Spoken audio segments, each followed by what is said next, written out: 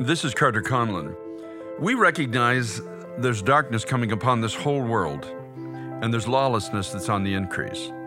You and I need an absolute infusion of God's life, first in His church, and then secondly through His people to those who are living in darkness all around us. Jesus Christ Himself declared that you and I are the light of the world. We're a city set upon a hill that cannot and should not be hidden. And by God's grace, the life and light of Christ will not be hidden in our lives in this generation. Paul the Apostle said that if our light is hidden, it is hidden from those who are lost. So let's make a choice today. Let's not let our light, or the light of Christ in us, be hidden any longer. There are people from all over the world joining together to pray for an end-time spiritual move of God. It's timetopray.org, Wednesday night, 7 p.m.